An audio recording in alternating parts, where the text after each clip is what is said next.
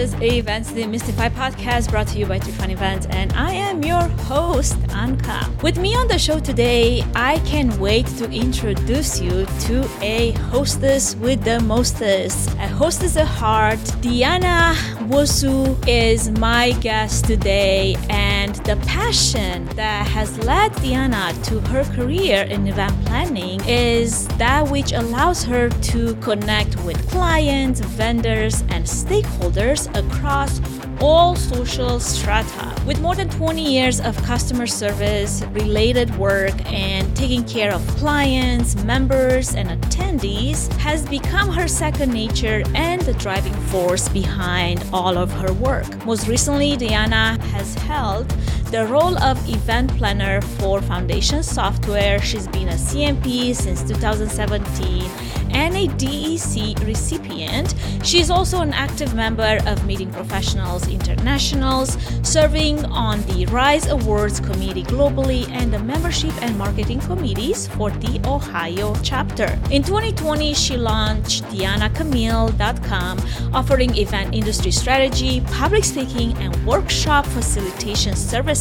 As a mom of two girls and born and bred as an Ohio girl, Diana is always dreaming of a beach vacation where she can order dessert first. And while dessert might have to wait a little bit, let's bring Diana in and dream together about that perfect beach vacation that we both are so looking forward to.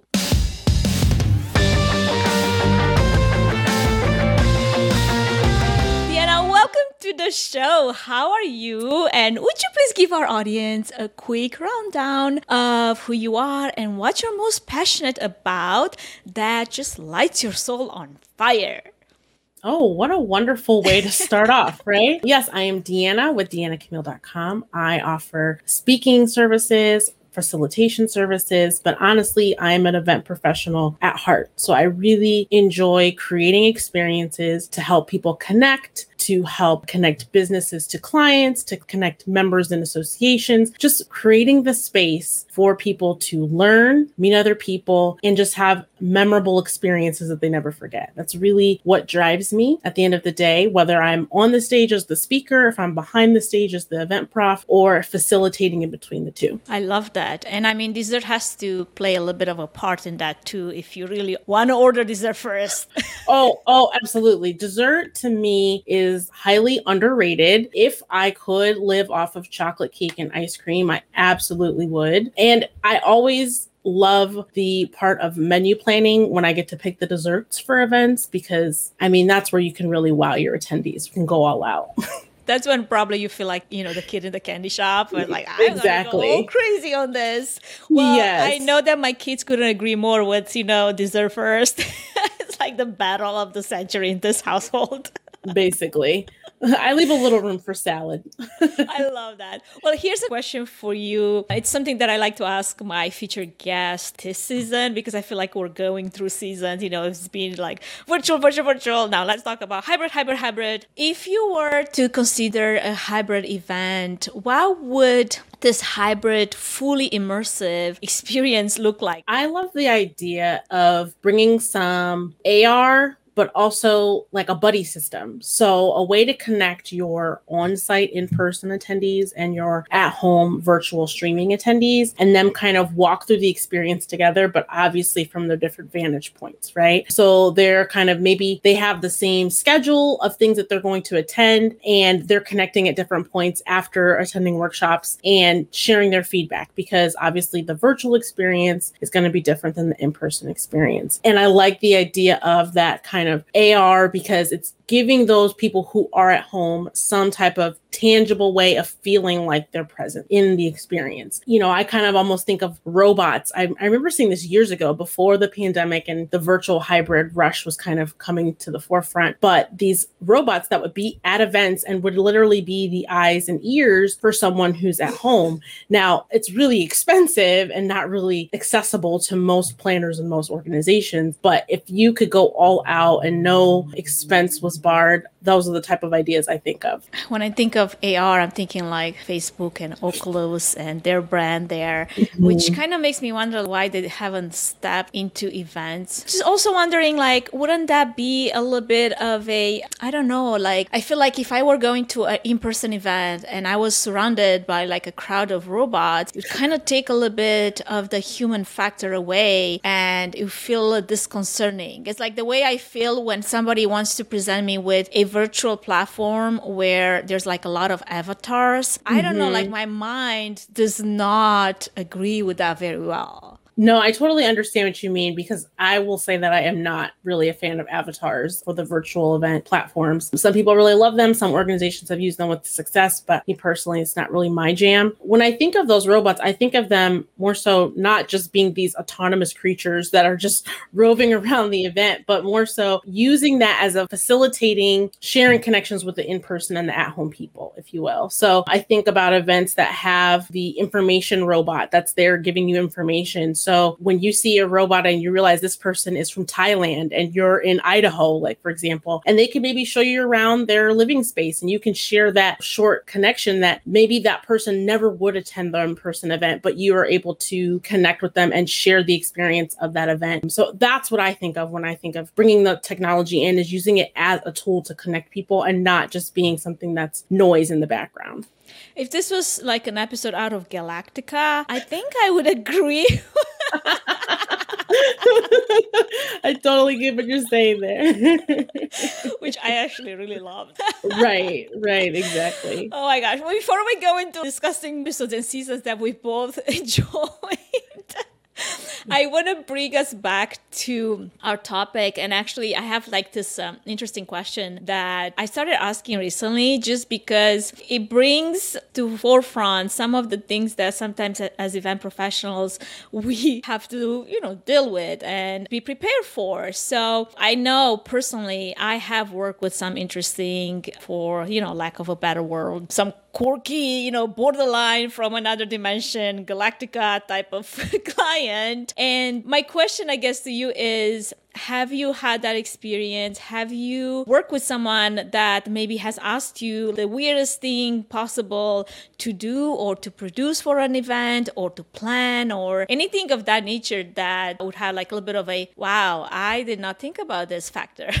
I've been pretty fortunate that it hasn't been too off the wall. And I think it's just the audiences that I've worked with. They've been pretty laid back and easy to please people. I will say I worked an event this weekend that had a musical act. And if you've ever had to bring in talent for an event, usually they have a writer in their contract, with all these things that they need to have in their green room or prepared for them in advance. And it was just really interesting that this person had this specific candle. It's like a Pink Sands Yankee candle. And they needed a pair of brand new boxer briefs. And it was kind of interesting that they requested these takes really my mind a little bit items off somewhere.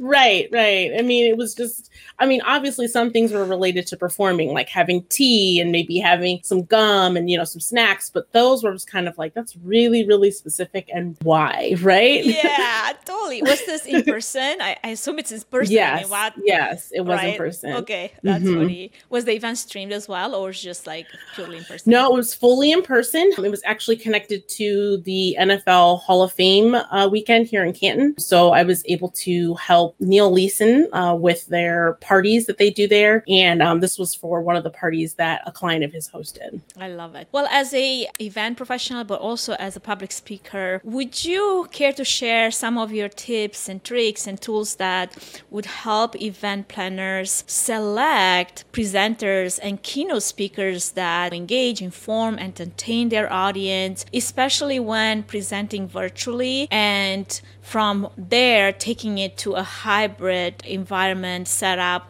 Because we both know, like, presenting in person is not the same as presenting virtually, and also presenting to both in person and a virtual audience is not the same as just doing it to one audience. Yeah, I think a key way to decipher if a speaker is going to be good in that environment is, what does their media look like on their social media pages, on their website? Do they have a YouTube? How well versed are they with all these different tech tools? How well do they do at connecting with with their audience virtually through these tech tools. I think that's a really good way to decipher that. But I also think we have to be willing to look outside the box of the normal places that we look for speakers. For example, look for people who have a background in media, news anchors and people of that nature who are very comfortable in front of a camera and connecting via a camera lens. Looking at people who are online educators. I taught online English as a second language for about almost 3.5 years. And there are plenty of teachers that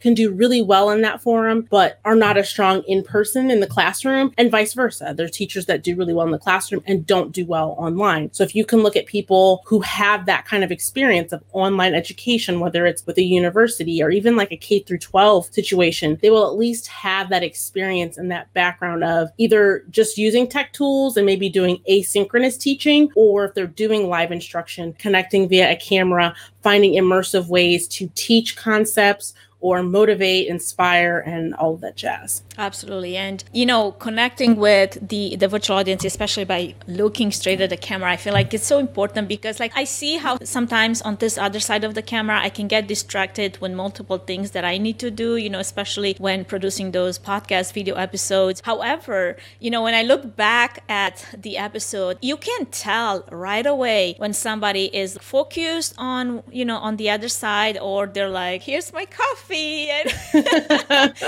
there's one other thing I was going to say here, as I've had the opportunity to speak at a few in-person events, and they terrify me. Like in-person public speaking, I know a lot of people is their jam. They feed off the energy of the crowd. They read the crowd and they just love it.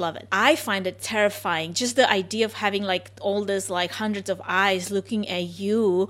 It's like they're about to devour you and eat you alive. It's been really very terrifying for me. And in this new onset of virtual events, the last 18 months, however, I had no problem getting on camera and speaking virtually for virtual conferences at events, in which was just me and my camera. And the idea that there is a lot of eyes possibly watching, but then I don't see them. And because I don't see them, that's okay. I can, muster the courage to get out there and just, say whatever I need to say without that terrifying, just thinking of their reaction, it would freeze me in place. I'm I lost the train of thought. I lost all my words. I'm just basically sinking and it's let me hide right now. It's so funny how we all have our things that we're strong at and we're weak at, right? And I've done presentations virtually and in person. And to me, the forum doesn't matter, but what does matter is if I'm virtual, I need to see people. If I am just talking to the camera, I'm okay with looking at the camera, but I need to see people to see their reactions, to gauge the energy and be able to move faster through something or really dive into something, because I can tell either people are getting glazed over because they're bored, or hey, they're really engaged. Let me dive a little deeper into this and maybe cut some other content. I need that on the go, on the fly, being able to kind of customize it to who I'm speaking to. And so I find when I'm speaking just to a camera and it's either a pre-recorded presentation that will be streamed later, because I have done those, or it's the only thing you see is maybe the other panelists in the chat box, it's much harder to connect without kind of that visual body language and visual cues that I can see when I can actually see the attendees. Two thoughts on that. Is it because you have started as a in-person public speaker from the get-go? And secondly, strategies that have helped you to become a better virtual event presenter now that you kind of had to?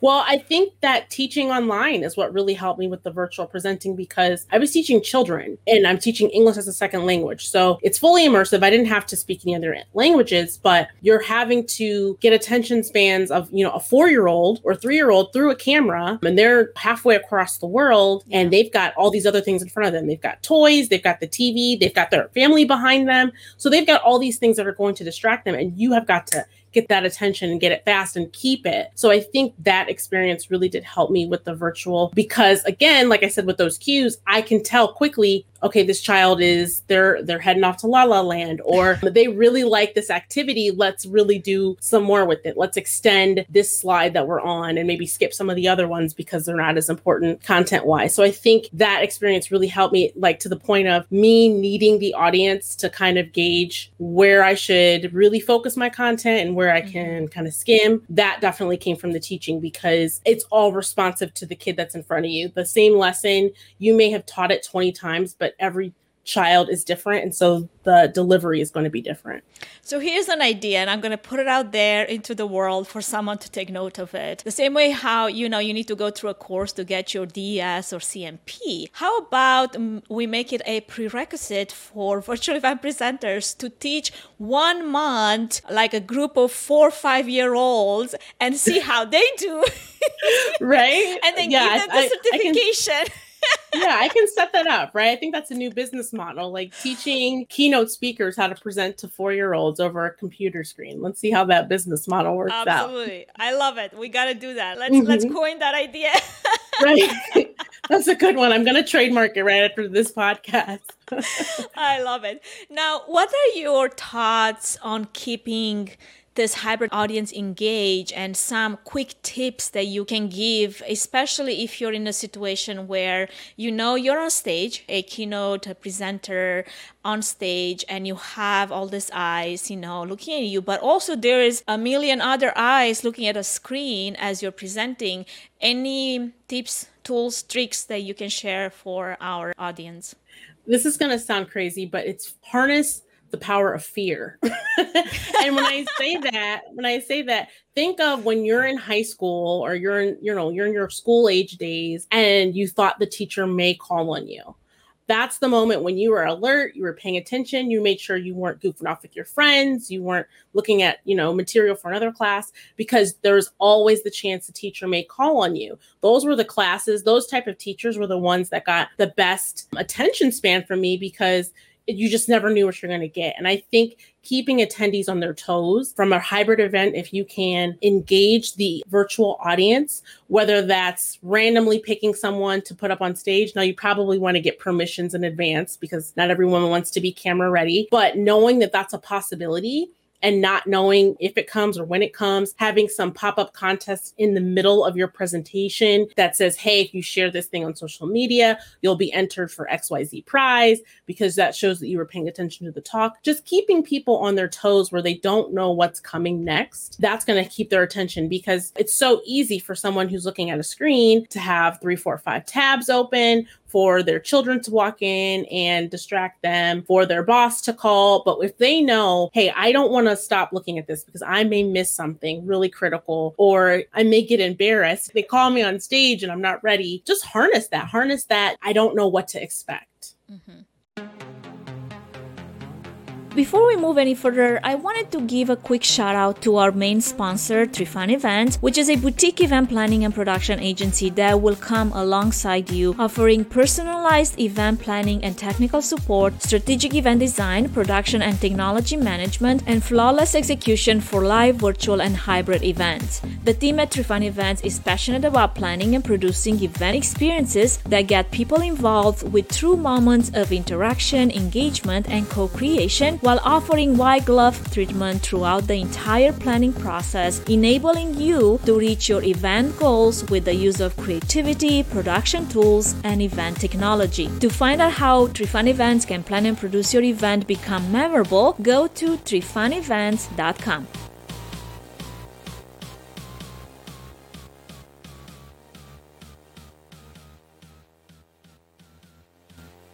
As far as moving into the event planning, event management part of our conversation, do you have any suggestions and recommendations on how event professionals can, this is something that, it's so important for event professionals, especially if you're going to plan and host an event.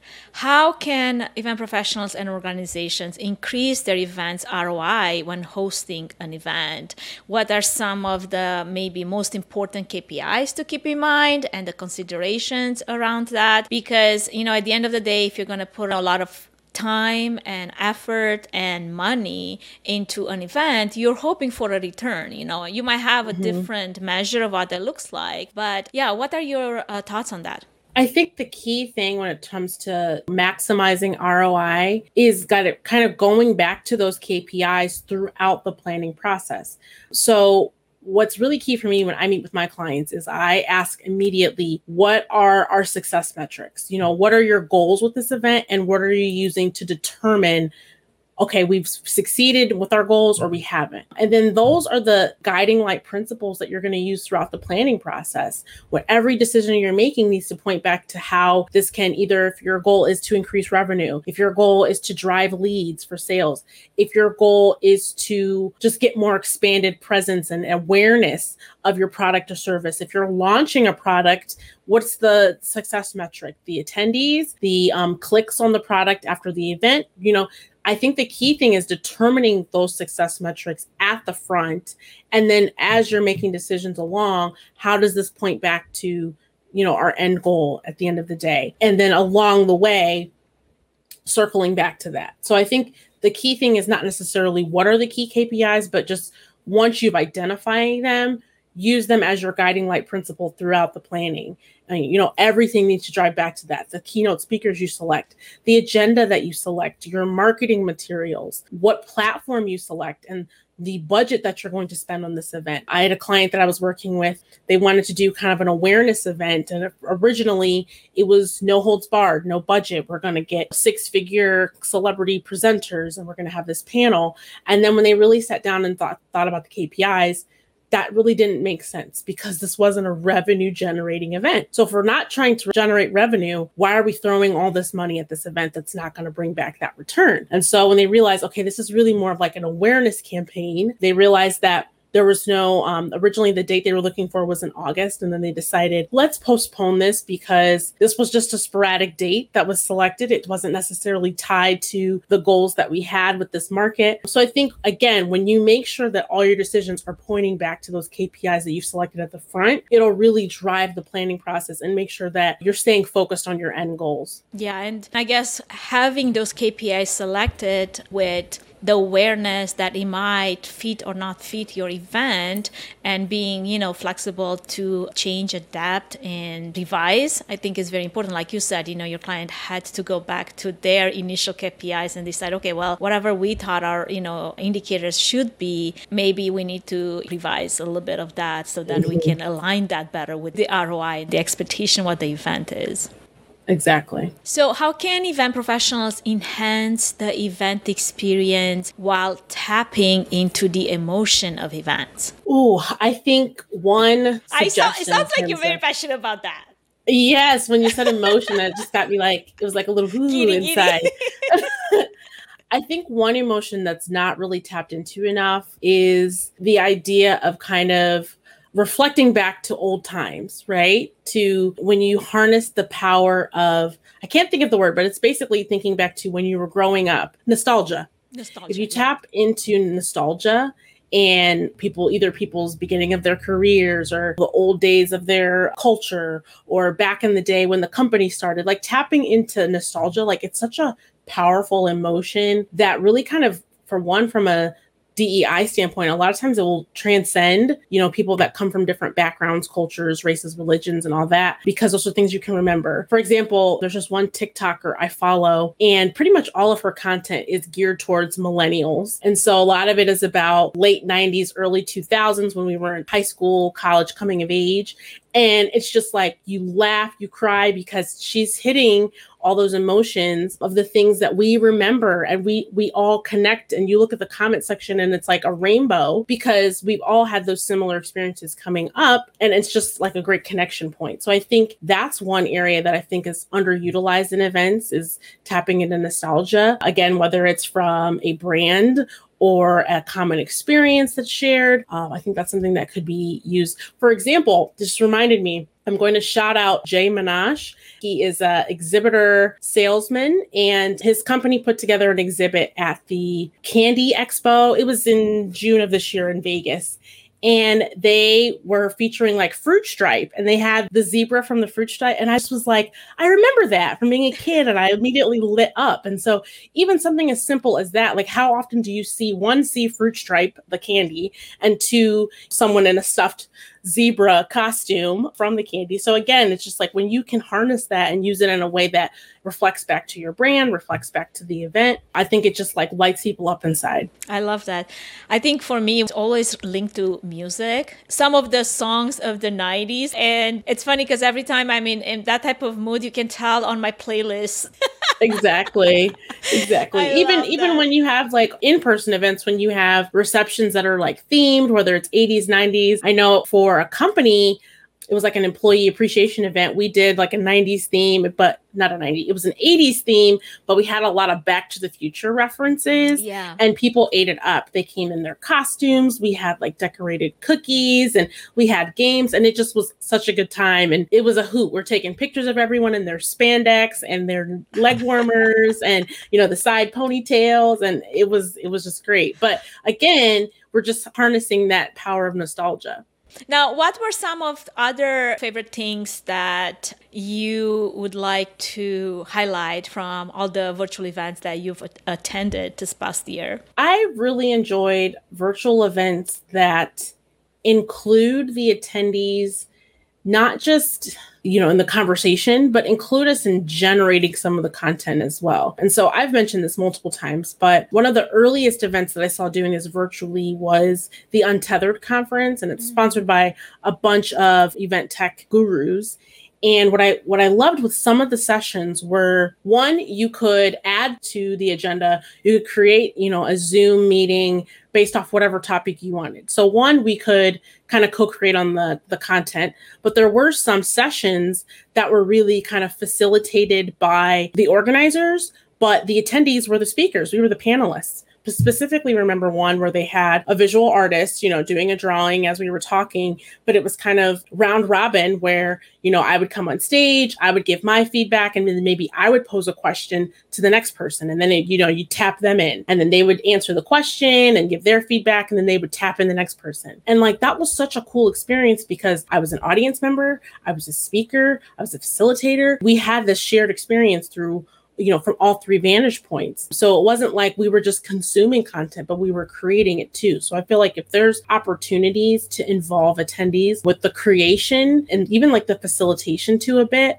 I think that one increases engagement, but it's also going to increase the ability to make those experiences memorable after the event too.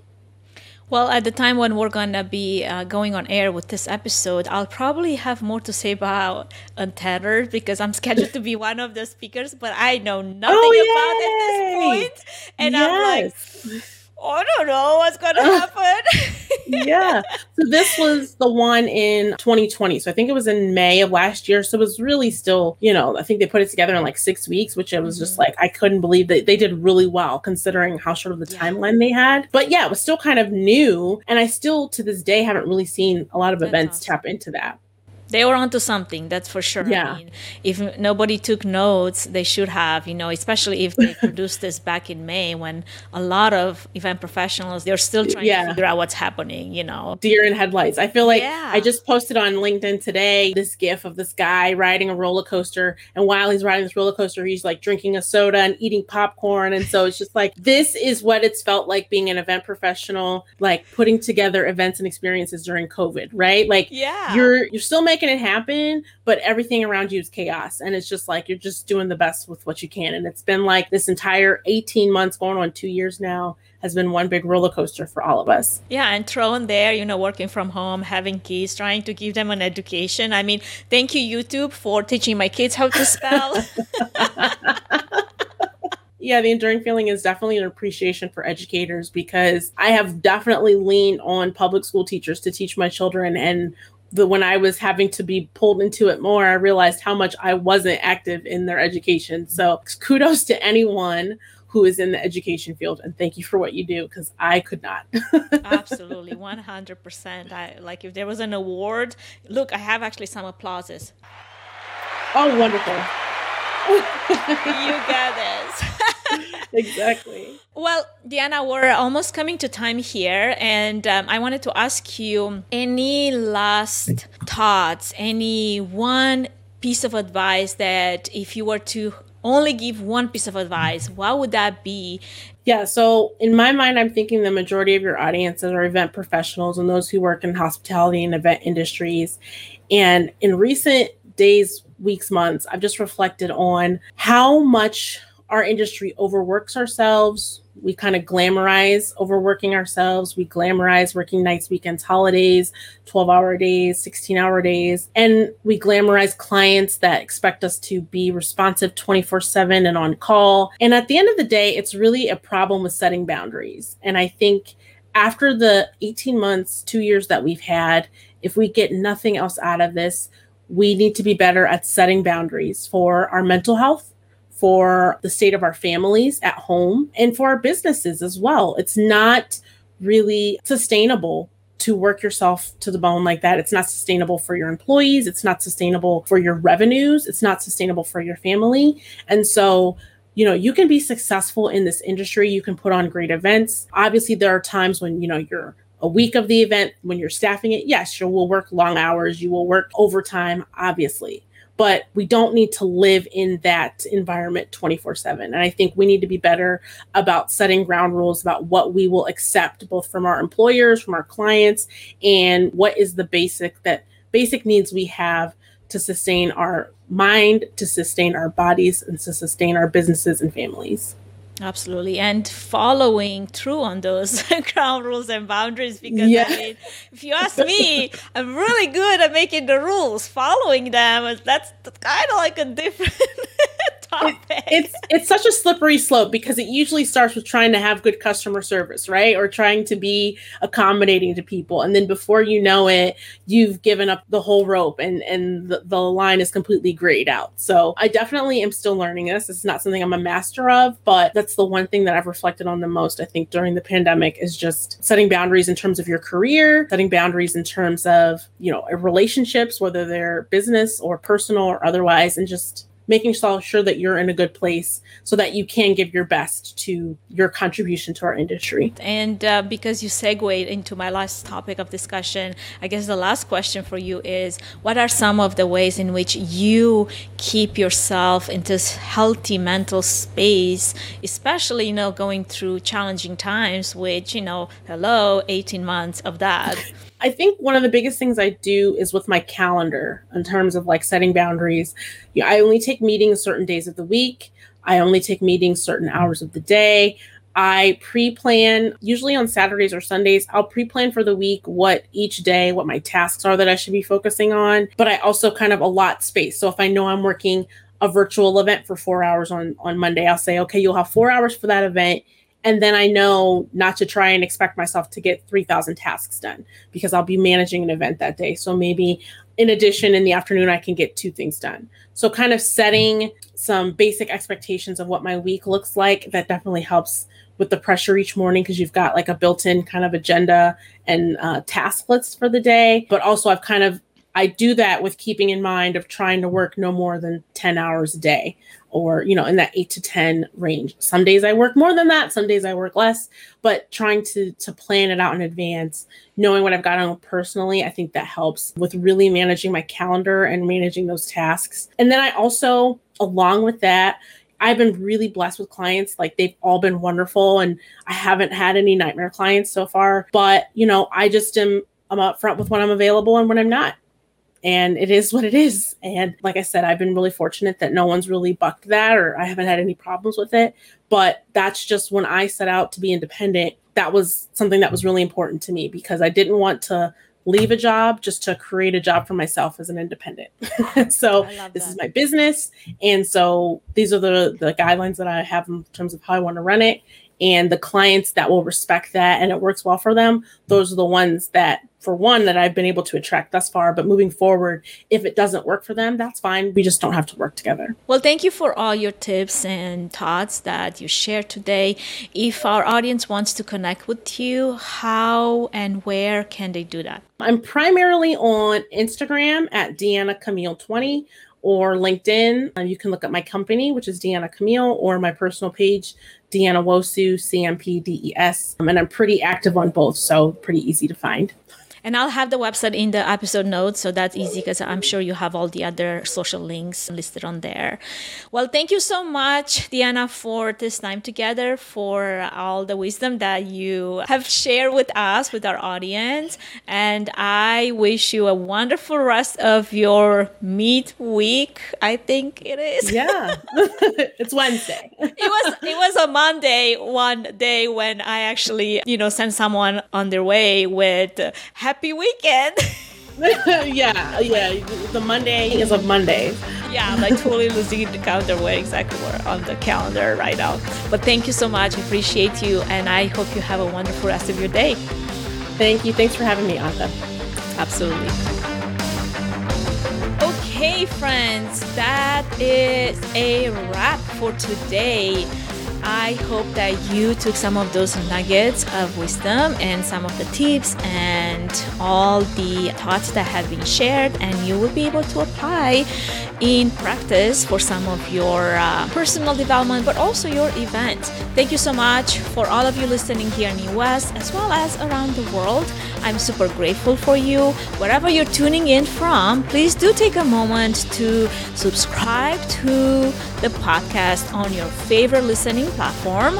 And if you want to take it one step further, leave a 5-star review to make this podcast visible to more event professionals just like yourselves, or maybe just take a screenshot of the podcast and share it on your social with your network. As always, I welcome your feedback. Keep that coming either via email or on Instagram at Events Demystified Podcast, or even via WhatsApp. I have those links in the episode notes. In the meantime, have a fantastic rest of your day.